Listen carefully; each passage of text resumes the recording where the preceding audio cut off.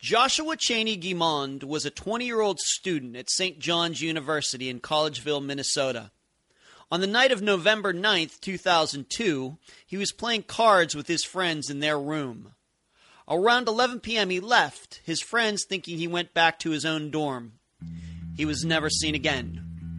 I'm Ed Dentzel, and this is Unfound.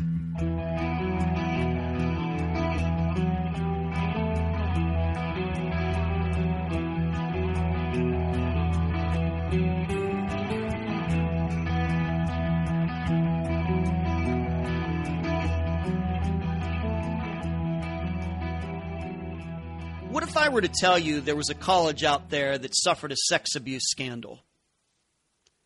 What if I were to also tell you that this scandal went up to and included the football coach?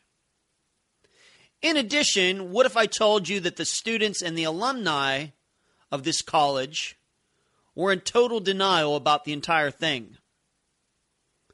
I know what you'd be thinking. You'd be thinking of Penn State. You'd be thinking of Joe Paterno. You'd be thinking of Jerry Sandusky. You'd, of course, be thinking about the victims of Jerry Sandusky. Then finally, you'd be thinking about all of those students at Penn State currently and all the other students who went there and graduated, who to this day defend Joe Paterno and say that he didn't know anything about the scandal that happened for so many years on that campus. But I'm here to tell you that's not what I'm talking about in this show. In fact, you're going to hear about a sex abuse scandal that is much worse than what happened at Penn State. In fact, they're really not even close. In Penn State's case, there was only one sex abuser, Jerry Sandusky. Granted, other people covered up for him, but there was just one, and now he's in jail. But the story you're going to hear today involves multiple abusers and hundreds of victims. And a lot of those abusers are still walking around free men. At least you can say in Jerry Sandusky's case, he's behind bars. You're probably wondering, what college is this? Well, it just happens to be the school where Joshua Guimond disappeared from. St. John's University in Collegeville, Minnesota. In fact, by the time Joshua enrolled as a freshman at St. John's University, the scandals involving sex abuse on that campus had already been decades old, going back to the 1960s. And once again, I'm sure you're asking yourself, why haven't you heard about it? Well, I'm very fortunate to have on the show today a man who has been covering this sex abuse scandal. And, well, I'll just let him tell his own story regarding all of it. I'm calling this episode Joshua Guimond in the Center of a Scandal. And now the facts of the case. This is a condensed version of what you'd be able to find at The Charlie Project. Joshua Guimond was a junior at St. John's University in Collegeville, Minnesota, majoring in political science. He had many friends, always looking to help them if they got into jams. His family has said Joshua hoped to have a future in law and politics. On November 9th, 2002, he was at the Mattencourt dormitory playing cards with friends. Around 11 p.m., he left the room, his friends thinking he was going to the bathroom. When he didn't return in a few minutes, they guessed he returned to his own dorm, St. Mar House, on the other side of the lake that sits on the St. John's campus. They called his dorm, but there was no answer. They thought he had gone to bed. The next day, his friends couldn't find Josh, and it was at this time they realized he had never reached his dorm the night before. In addition, his car on campus didn't look like it had been used. His glasses, contact lenses, and credit cards were all left behind. Over the days and weeks, the campus lakes were searched by divers, and the buildings were searched by dogs. Although there were some hits by the dogs at various locations, no signs of Josh or anything he had with him that night were found. Josh's family believes he met with foul play, with the focus being some research Josh was doing at the time regarding St. John's and its scandalous history. If anyone has any information concerning the disappearance of Joshua Guimond, please contact the Stearns County Sheriff's Department at 320-259-3700. Just a few comments I'd like to make before you get to listen to the interview that goes along with this episode. The number of abusers and victims in this story are staggering. They're almost to the point of being unbelievable. And I say that from personal experience because that's the way I felt when I first started to learn about all of this. You also need to understand, and this is brought up in the interview, that it continues to this day. Also, you also have to understand that people disappearing because they, quote-unquote, knew something are rare. Maybe there might be some mafia stories regarding that, but once again, people who disappear or are murdered, let's say, because they knew something, in the wide world of missing persons in the United States, those cases are very, very small. So I want you to keep that in mind. You will have to make up your own mind whether Josh's disappearance had anything to do with what you're going to find out went on at St. John's University for all these decades.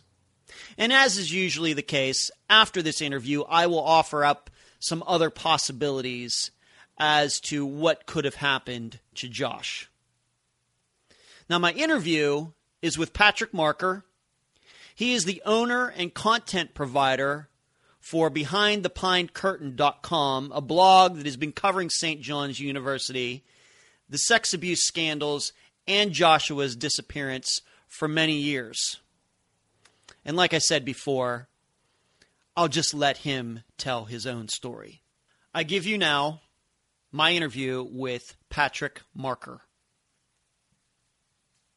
I'm very happy to have on the show right now Patrick Marker of the website BehindThePineCurtain.com. Patrick, thank you for joining me. I appreciate the opportunity to be on the show. There's so much to talk about when it comes to this subject matter, and I think the more we can get the word out via any avenue, any channel is important. So I appreciate you having me on.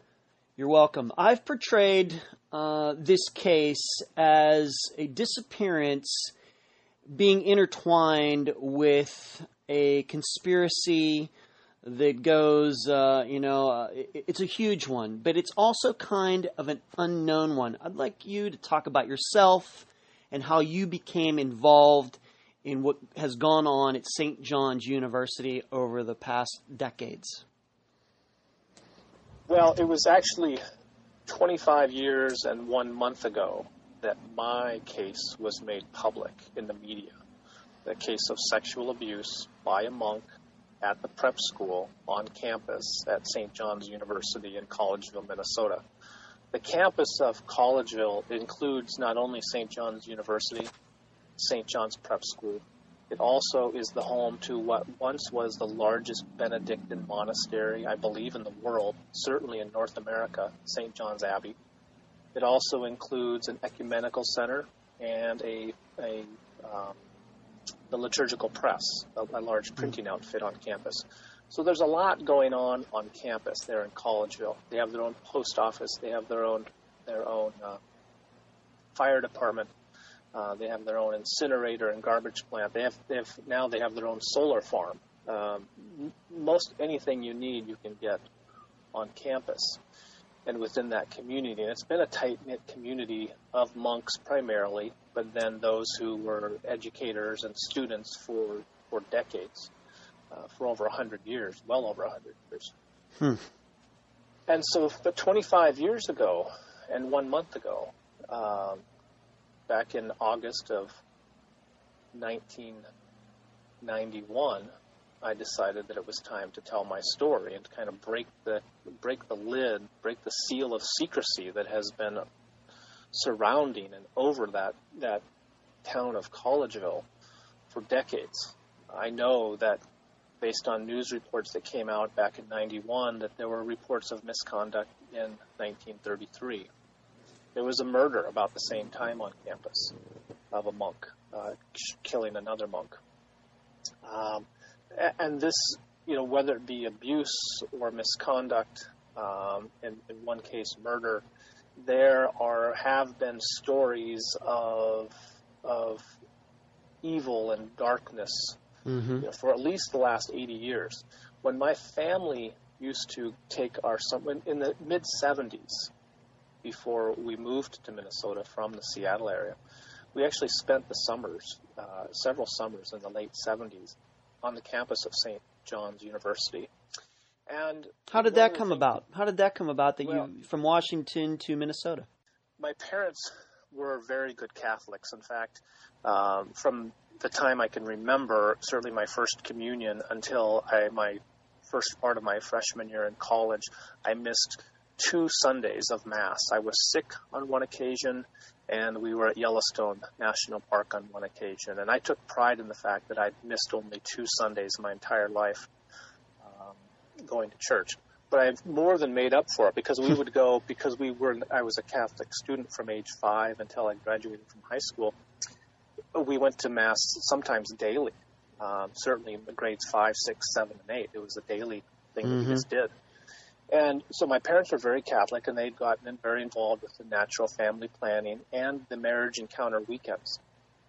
And they heard about these conferences that were going on at St. John's University.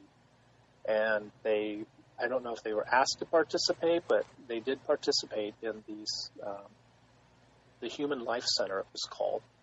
And the Human Life Center was run by a monk, Father Paul Marks. And my parents got to know him, and they got to know the Human Life Center staff through these conferences that would go on for 2 weeks, I believe, each summer. And so in 1976 and 77 and 78, we went out to St. John's for the 2 weeks. And in 79, the conferences were held in the San Francisco area, so we went there. And then back in 1980, we went back to St. John's, and my parents took part in the Human Life Center conferences. Well, the kids, there were 5 of us at the time, we walked the campus, enjoyed the campus, went swimming, caught fish, went to the library.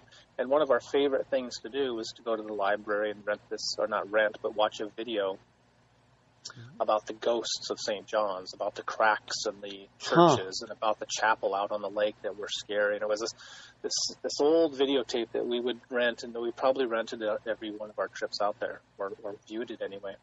But there was always this, it was interesting now looking back, that back in the mid-70s we were going to St. John's as kids, and the things that we would do, we were very interested in, at least I was anyway, in watching this tape, and we were all scared of these ghosts of St. John's. And then years later, they became real ghosts. Real ghosts. Yeah, that's an excellent point, yes. Yeah. So in the summer of 1981, my parents were offered the job. They were offered the job of directing the Human Life Center, taking over for Father Paul Marks. And so we moved from Seattle area out to Minnesota. And I ended up attending school on campus at St. John's Prep School. It was then a school for grades 9 through 12, and now it's a school for 6 through 12. So I started school and was very homesick. And I'd grown up in the Seattle area. The first time I went to a football game, I remember, was with a priest. A different priest taught me how to drive. I cut grass for a third priest. Priests were at our house often, if not every week. We had the Archbishop from Seattle at our house. It was just something that we were very comfortable, and we were, good Catholics, probably above average Catholics, I guess. And so, when a priest said, "Hey, I notice you're you're not fitting in here, or I'd like to talk to you. You seem to be having some problems adjusting. I welcome the opportunity for this man to listen and to perhaps provide some answers and some help and support. Yeah. Yes. And for a long time he did that. And then at some point it took a turn that was less than therapeutic and less than beneficial to me, and started a spiral of misconduct and finally sexual abuse that was devastating. It was so devastating, in fact, that I don't recall thinking about it for 6 years. I know it affected me because I've realized some of the things that I did in college, and I've spoken with people that I went to college with and after college. So I know it affected me. The abuse itself ended in 1983. It wasn't until 1989 that I actually realized what had happened through a series of nightmares and flashbacks. And here's where I have to thank my perpetrator. I actually thank my perpetrator because he could have easily said to me, Pat, I never did that. But, and those people who say, repressed memory and, those type of things aren't real. In my case, I don't know that it was a repressed memory, but I don't recall ever thinking about it. But when I did have to start dealing with it, the first phone call I made was to the priest, and I said, hey, I've got some issues here and I need some help. And he admitted what he did, or at least validated what I did, and he apologized.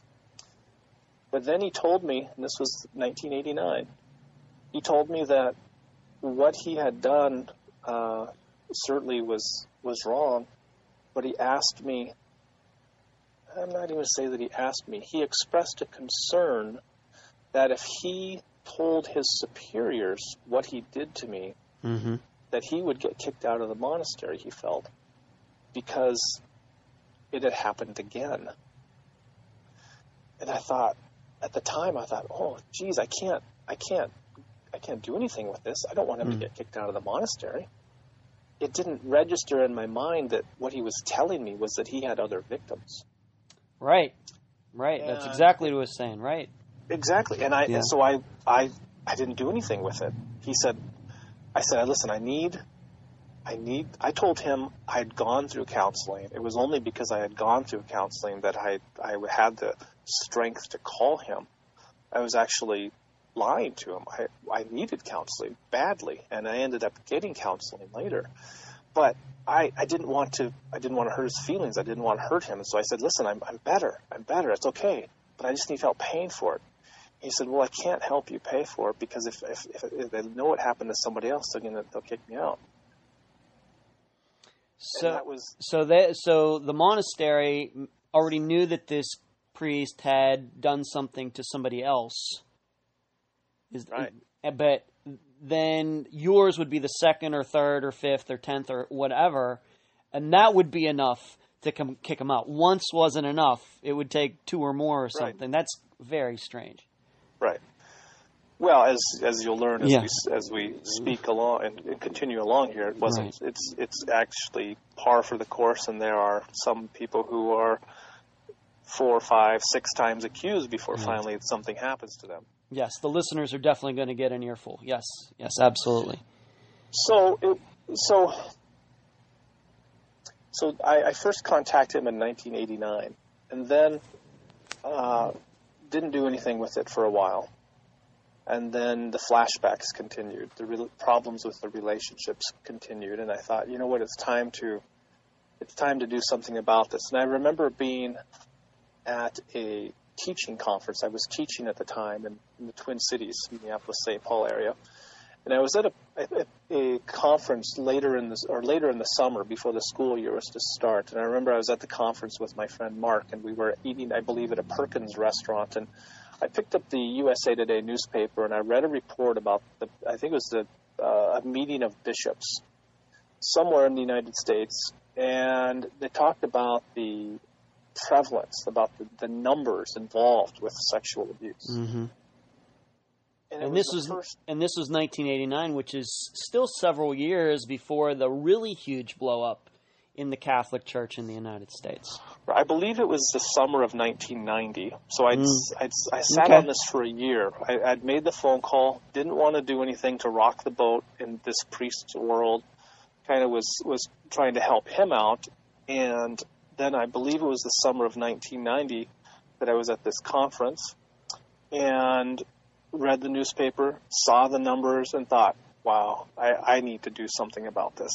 I can't sit on this because this means that other people are going to have issues and are going to try to solve these problems on their own that really aren't their problems to solve. They need help just like I need help. And so I did something that was, I took a first step. I dialed 1-800-LAWYERS because I'd seen a billboard or a phone book or something. I didn't know who to call. I dialed 1-800-LAWYERS, and I got in touch with this lawyer named Bob, and Bob and I met on a couple of occasions, and he said, listen, this is too big for me. This isn't something that I do. And so he put me in touch with a lawyer that he knew of by the name of Jeff Anderson. And that was, I believe, in the summer of 1990. And then in the August of 1991, my lawsuit was filed. And that. And how old were you at the time? The filing of this lawsuit. How old were you at the time? I would have been 26. Okay. Yeah. That was the. I don't know if that was the beginning of the middle, but I can tell you that the 90% of my motivation for what I've done over the past 25 years came from a comment that Father Dan Ward, lawyer for St. John's and the St. John's monks at the time. He himself was a monk, but he was also a canon lawyer. And he represented some of the monks. He represented my perpetrator. And he stood on the steps of the Abbey Church being interviewed by a reporter. And he said that St. John's would deny all of these allegations. They didn't want to play it out in the media. They let things take their course. But the fact that he was willing, after my perpetrator said to me that he was sorry and that, what he did to me was wrong, but that he couldn't help me, and then this man to stand up and announce to the public that they denied the allegations. So essentially calling you a liar. Essentially calling me a liar. That was a turning point for me. I mean, that was a scary day. At that point, I was still John Doe. They didn't show my face. They showed the back of my head. And I was on camera for a bit, and I told a little bit of my story, and it was shared on the news, and all of a sudden I was this John Doe, and nobody knew who I was. And to have this man then say, what this man is not saying is, or what this man is saying is not true, that motivated me. Yeah, I bet it would. And it motivated me to find out what other secrets were they hiding. So August of 1991 was the first step in me deciding it was time to learn the truth about St. John's. And so this 25-year journey has led me to a lot of truths. It's led me through many lies. It's led me through a lot of dark stories. This weekend when I was in Minnesota, I was explaining to some friends of mine that I tell people that I've spoken with over 200 victims of misconduct at St. John's. And because I trust these people and they know me, I backed up and I said, you know what? I've got to tell you the truth. I tell people it's 200 because I know that if I tell them the truth, they won't. That it is unbelievable. If I tell people that over the last 25 years I've spoken with 300 victims of misconduct, it's almost too big for them to wrap their arms around, and they think, oh, he must be lying. Yeah. Unless you're involved with victims of sexual abuse and misconduct, unless you understand the dynamics and the realities at St. John's, 300 is impossible. 200 is ridiculous. Yeah. But then you do the math and you realize that just a few years ago, St. John's had on their website, they said there have been 23 men who have been credibly accused of misconduct. Well, 23 perpetrators. You would ask most abuse support groups, advocates. You say, well, if a perpetrator's name is made public, the average number of victims they have is how many? And the number is usually 10.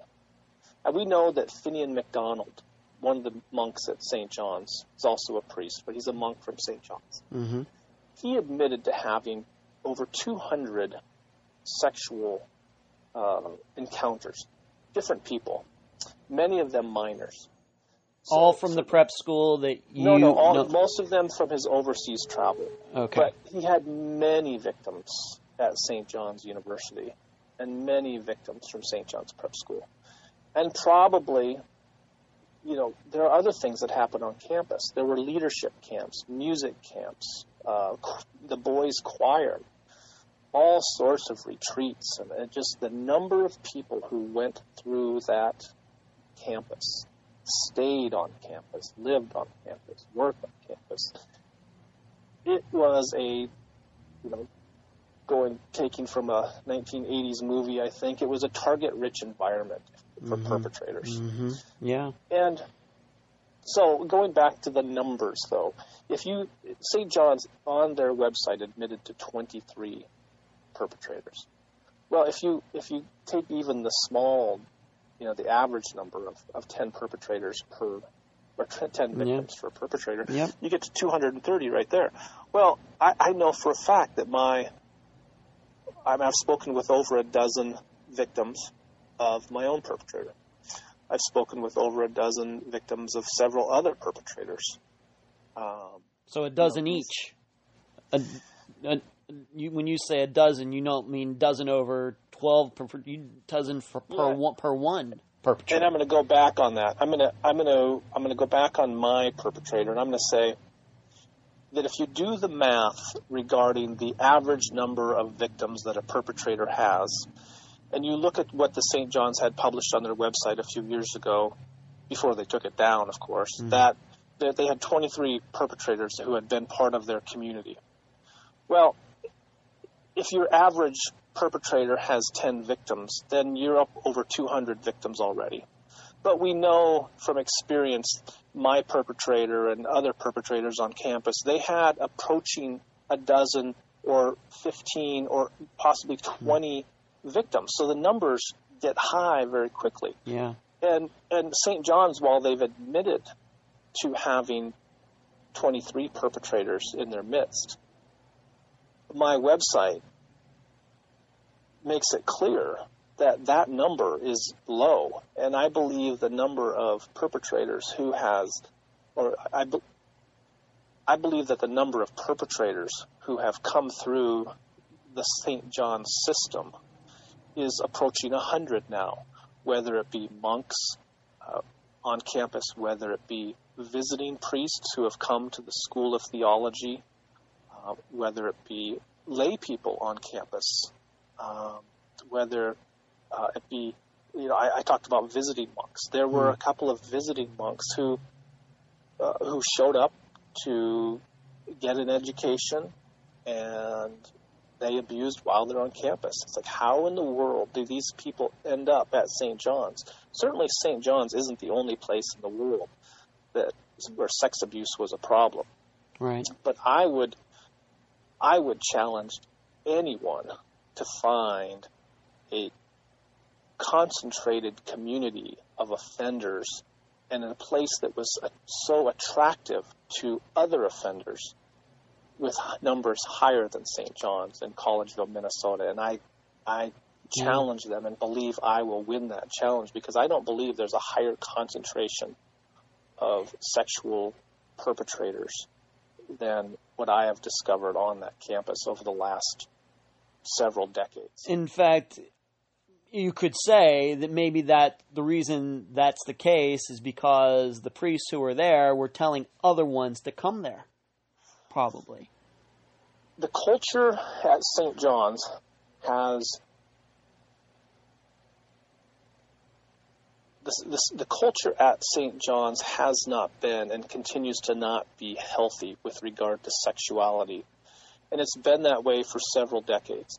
The type of person that was attracted to come to St. John's to become a monk and to study in the School of Theology, that the type of person that was attracted here and was different. Mm-hmm. How to explain different? I can tell you this. While I've gone about my research over the last 25 years, I've spoken with hundreds of victims. I've spoken also with dozens of monks who left the monastery. And the reason they left is this, in almost every instance, is because they didn't want to be a part of the problem. They realized what was going on on campus. They realized what was going on in the monastery. It wasn't Catholicism that was being taught at St. John's.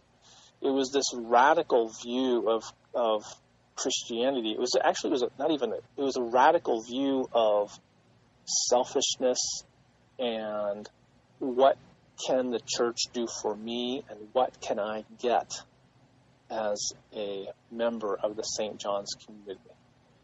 The St. John's attracted a lot of well-intentioned men, and most of those men left. And the people that stayed behind were the weaker,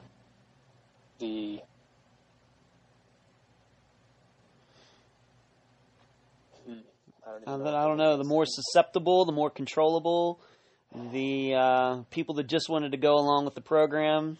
Yeah, the men who weren't strong enough to leave became part of a system that compromised people, compromised their own community of monks, and then it compromised the community of believers, and then it compromised a population of young people through sexual abuse, misconduct, and control that has left a very black cloud that exists to this day over St. John's. And there are so many Johnny loyalists. They bleed Johnny red, and God bless them. It's fantastic to be loyal to a university and to a campus and to a cause.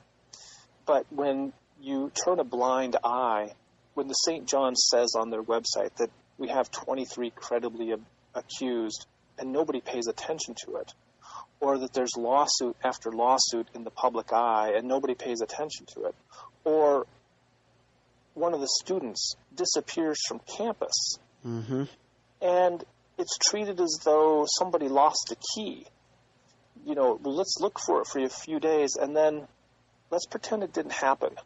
And that's what's happened, is we're pretending that Joshua Guimond never disappeared. And that has to change. Attention needs to be paid to all of these things. Attention has to be paid to a campus and an environment that is toxic and that is just so debilitating. There are people. It's just amazing. I don't know more to go with that. I mean, it's amazing the number of people who are loyal to St. John's but can't stand the place.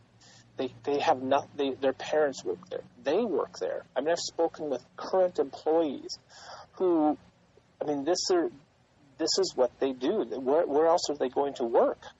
You know, if you work there, you get free tuition. So I can't blow the whistle. I can't. Yeah. I can't stop. I can't stop donating. They'll know. In fact, if you go to my website, Behind the Pine Curtain, and somebody within the leadership finds out about it, you will have a consequence. I mean, there have been memos sent out about visiting the Behind the Pine Curtain website. You know, it's just there's a fear. You know, and the point is that it's just not, you know, for example, students that they're there, but even afterwards, once they graduate, and even if they find out, even if they're there and they never even knew that all this sexual abuse has gone on for the last how many decades, they still remain loyal to St. John's University. Well, and to an extent, they should remain loyal because that's their university. In fact, I've been accused several times of picking on the university when they say, well, it's not the university, it's the monks. And the monks were the university for a long time. And the monks are still part of the university. And these people who support the football team and support the basketball team and love the way the leaves turn in the fall and can't wait to come out, it's a beautiful campus. But what people don't realize, and this is what I've been saying forever, there's so much deception and there have been so many lies told and there's been so much abuse on campus. If we were to have gone back to 1989 or 1991 when I came forward and started fixing this, or there was a major lawsuit settled in October, or a series of lawsuits that were settled in 2002, in October of 2002. There were more lawsuits settled in 2012. Take any one of those dates, 1991 or 2002 or 2013, at any point in there, we could have started telling the truth. We could have worked toward full disclosure. But instead, they've decided to try to hide the truth and try to cover up what's actually gone on there. And all they're doing is delaying the inevitable. I've said for years now that we must tell the truth, dig it up, and then bury it properly. And then we can move on. But because they're so afraid of telling the truth, because it is going to have some major ramifications, because that means that their list of 23 is incorrect. My list of almost 100 is correct. And there's a lot of fallout that's going to come when they admit that the number is actually closer to 100 than it is to their 23.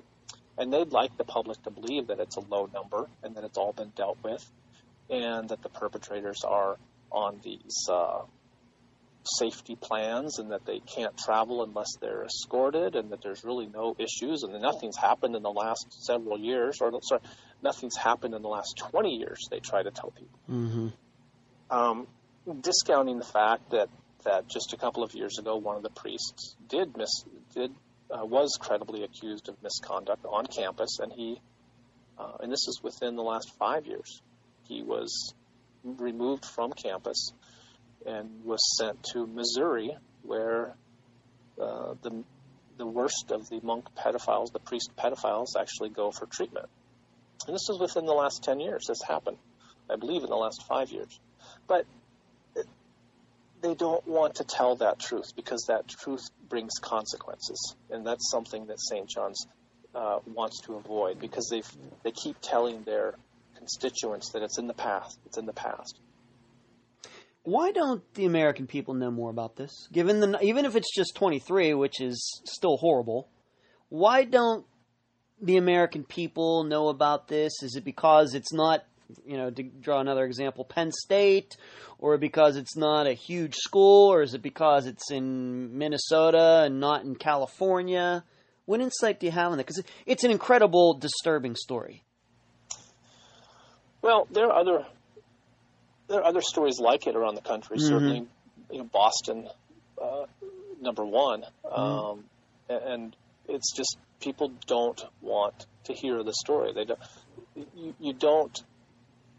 Very rarely do you read a story like this and say, "Hey, I want more information about that," unless it happened to someone in the family or to you. So, in a way, I would say to answer your question, all of those things. And in addition, people are burned out by it, and that's a sad truth that people have heard this story so many times that they don't want to hear it again. But when it affects family members and when it affects your community, you need to pay attention. There are so many secondary victims of these types of crimes, of this type of conduct and misconduct, that it is really affecting an entire community. Certainly the entire St. John's community has been affected by it. And people will say, oh, everything's fine, it's in the past. But, that's not true. And there's this, it would be nice if it was, and I'm all for that. I've offered my services many times to try to help clean things up on campus. Mm-hmm.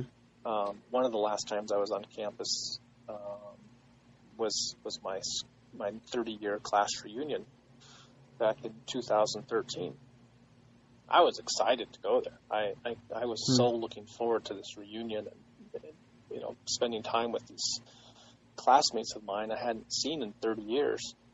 I contacted many of them as part of my research, but it was all discussion about abuse and misconduct, and rarely did we talk about the baseball team and school events. It was all focused on one thing, and certainly I hadn't spoken to them about my family or going salmon fishing or doing the things that I did as an adult.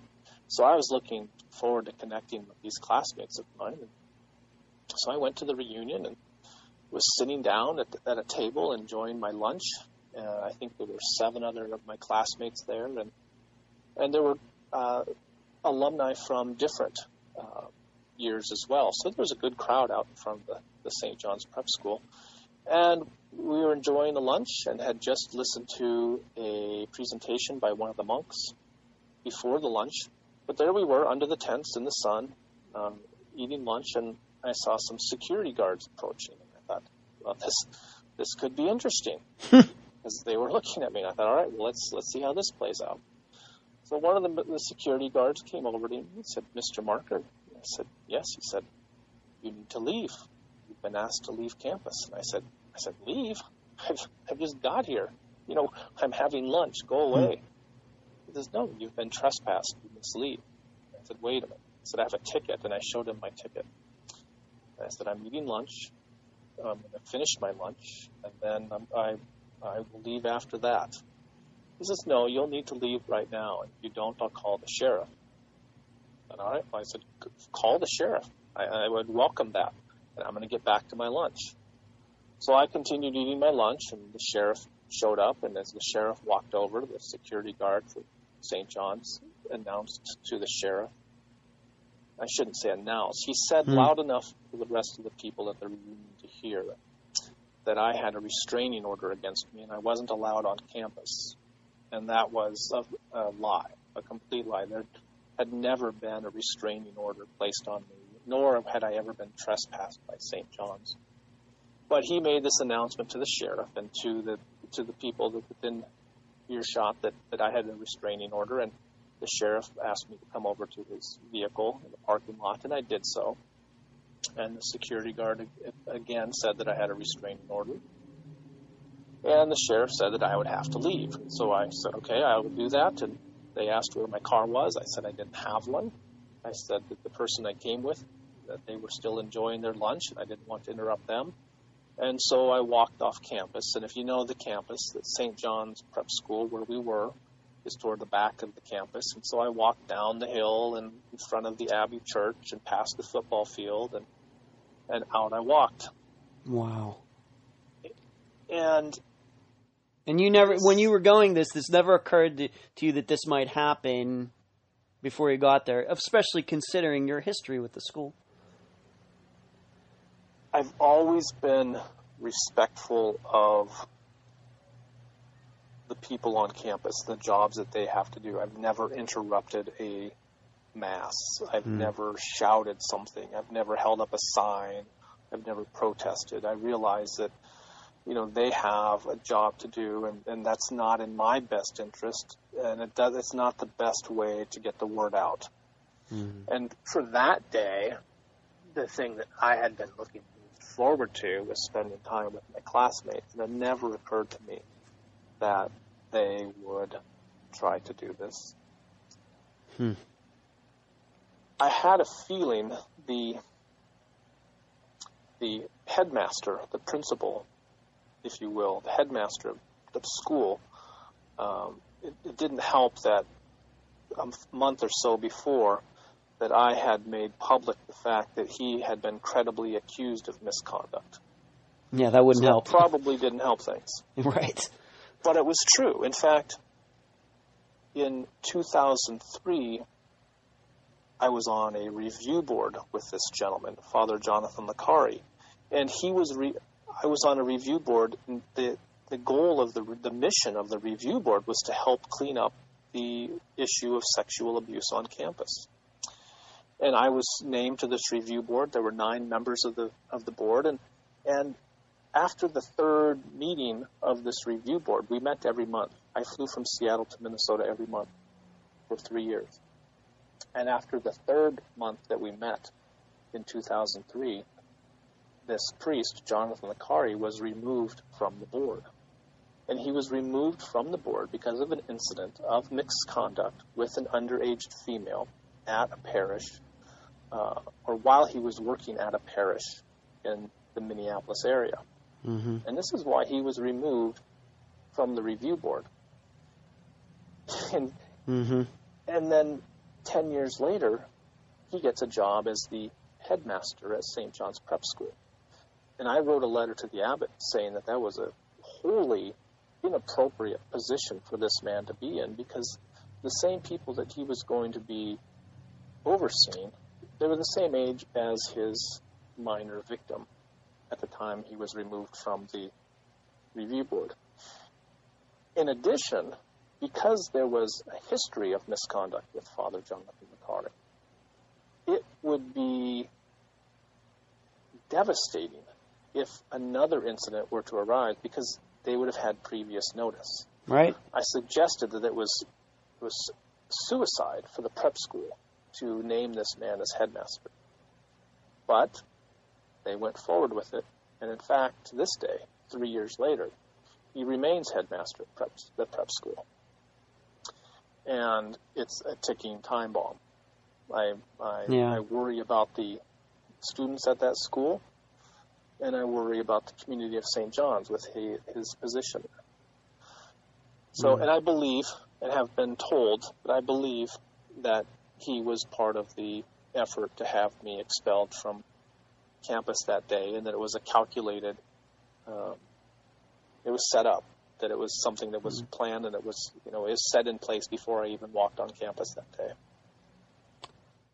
Well, given all this, and we've got a nice setup for where we're about to go next, and that is, so Josh Guiman shows up at St. John's University, and he disappears in 2002.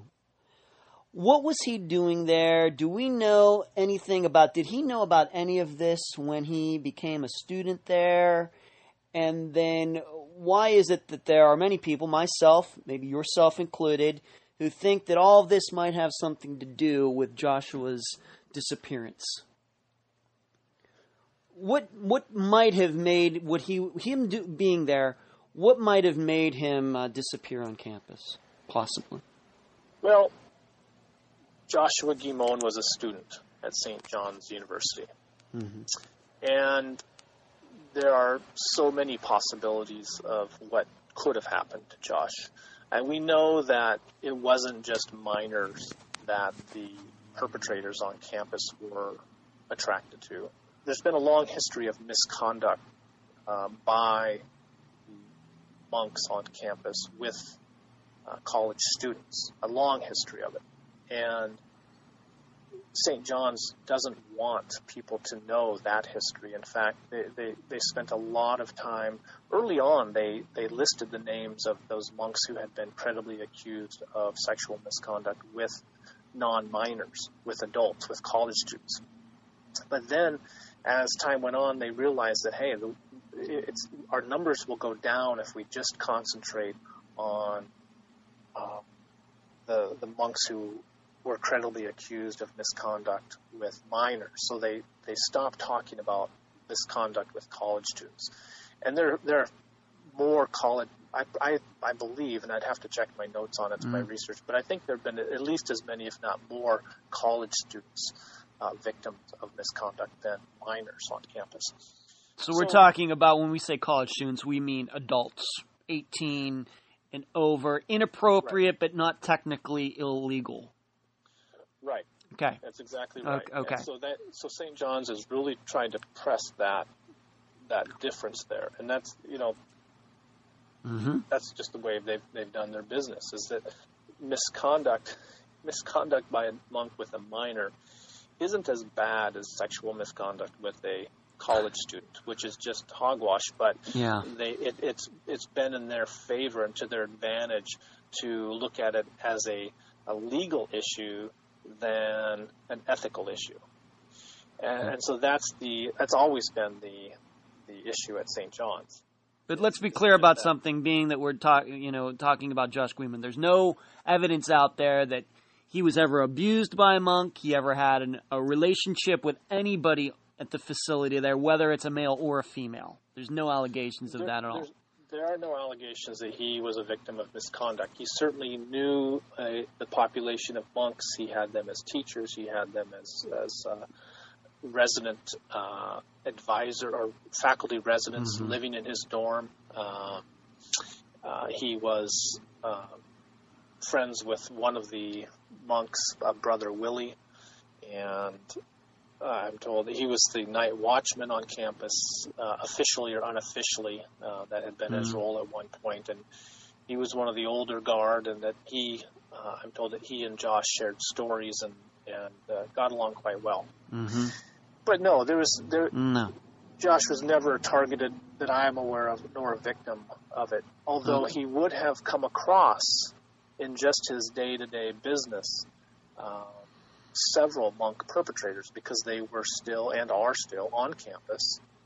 And still 14 years later, they're still there. Still there, sure. Okay. And so he would have certainly been exposed to them, would have crossed paths with them, and so would have had interaction with some of the named perpetrators on campus. And so what we also know about Joshua is he was doing some sort of research paper into all of this. According to his parents, yes, there was a research project that he was either interested in or had already begun on sexual abuse on campus, and not the abuse itself, but the cover-up, that he had been very frustrated.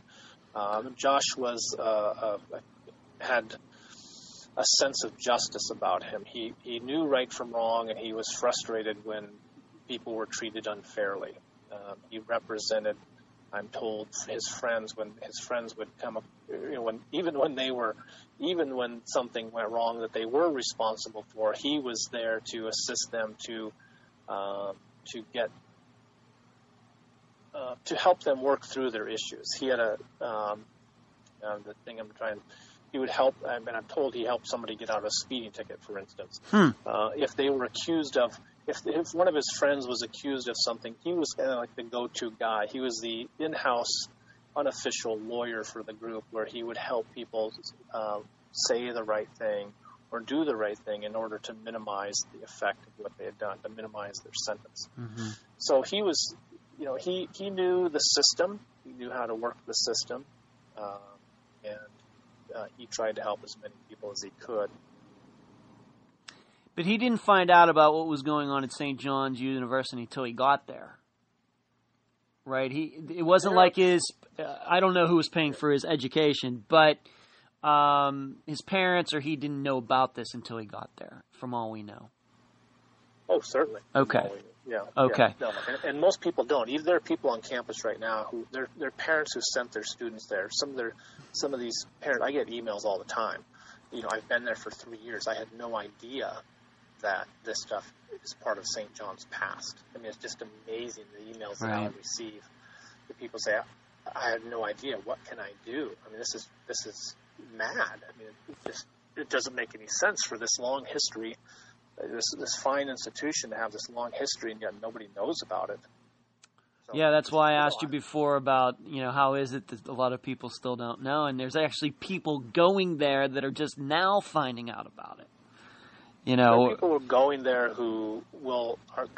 they're at school. It's now late September.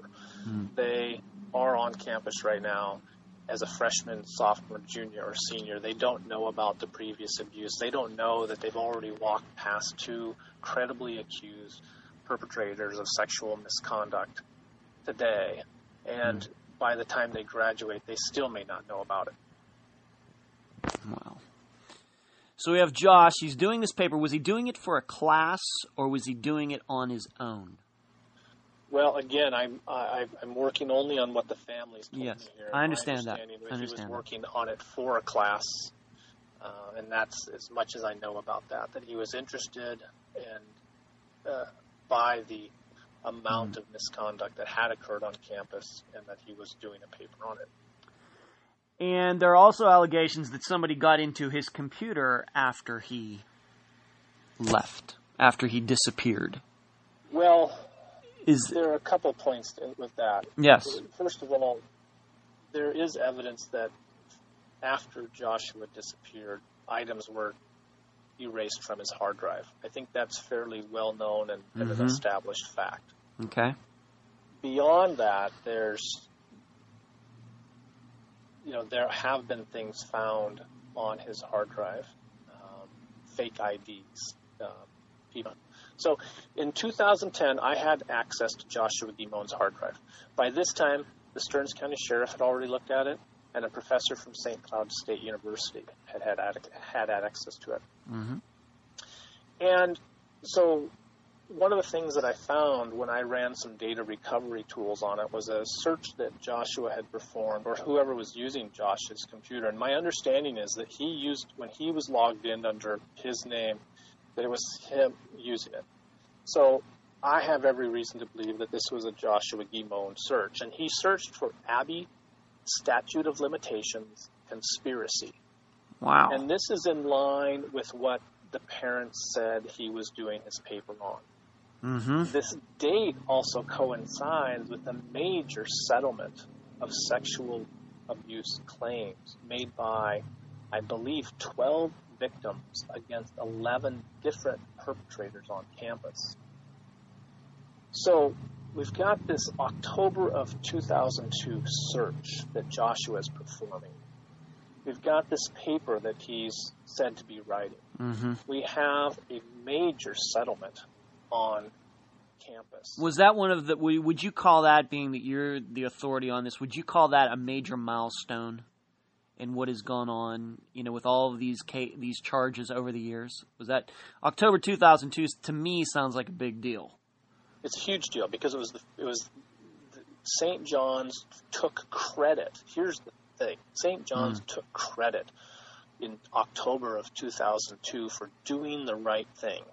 The abbot at the time, and he's still there as Abbot John Clausen, took credit for doing the right thing and finally addressing sexual abuse in a way that was fair, in a way that was compassionate, in a way that was honest. And this is what was sold by St. John's and others to the community, the St. John's community. And it was all a lie. It wasn't compassionate, it wasn't fair, and it wasn't honest. That this was the end of the story, really. It was being presented as the end of the story. That finally, we had reached the end and that we could all start moving on. And one of the things that they did as a result of this large settlement was to name 8 people to a review board that, moving forward, would be in place to address all future claims of misconduct and would really help the abbot clean up what was left of the filth at St. John's. And so it was hailed as this major achievement that would be duplicated, replicated around the country, if not the world, of how to handle sexual abuse in a compassionate, pastoral manner. And as time has passed since 2002, we've come to realize that that wasn't the end of anything, but it was merely just a continuation to the lies that had been told the whole time and continue to be told. Right. So did Joshua Guimond know more than the average student about sexual abuse and sexual misconduct on campus? I believe so. He had conversations, I'm told, with his parents about it. I'm told that he was writing a paper about it. I don't have evidence of that, but even without evidence of a paper, we still know that conversations were being had. And he had been speaking with monks on campus who he had developed friendships with. And so we know that he had an awareness. We also know that on the outside, St. John's was being presented as a model, but on the inside, there was much turmoil regarding this settlement in October of 2002. And that concludes part 1 of my interview with Patrick Marker from Behind the Pine Curtain. You will be able to find part 2 at Podomatic and iTunes. I would urge you to subscribe to this podcast at both locations. I'm Ed Densel, and you have been listening to Unfound.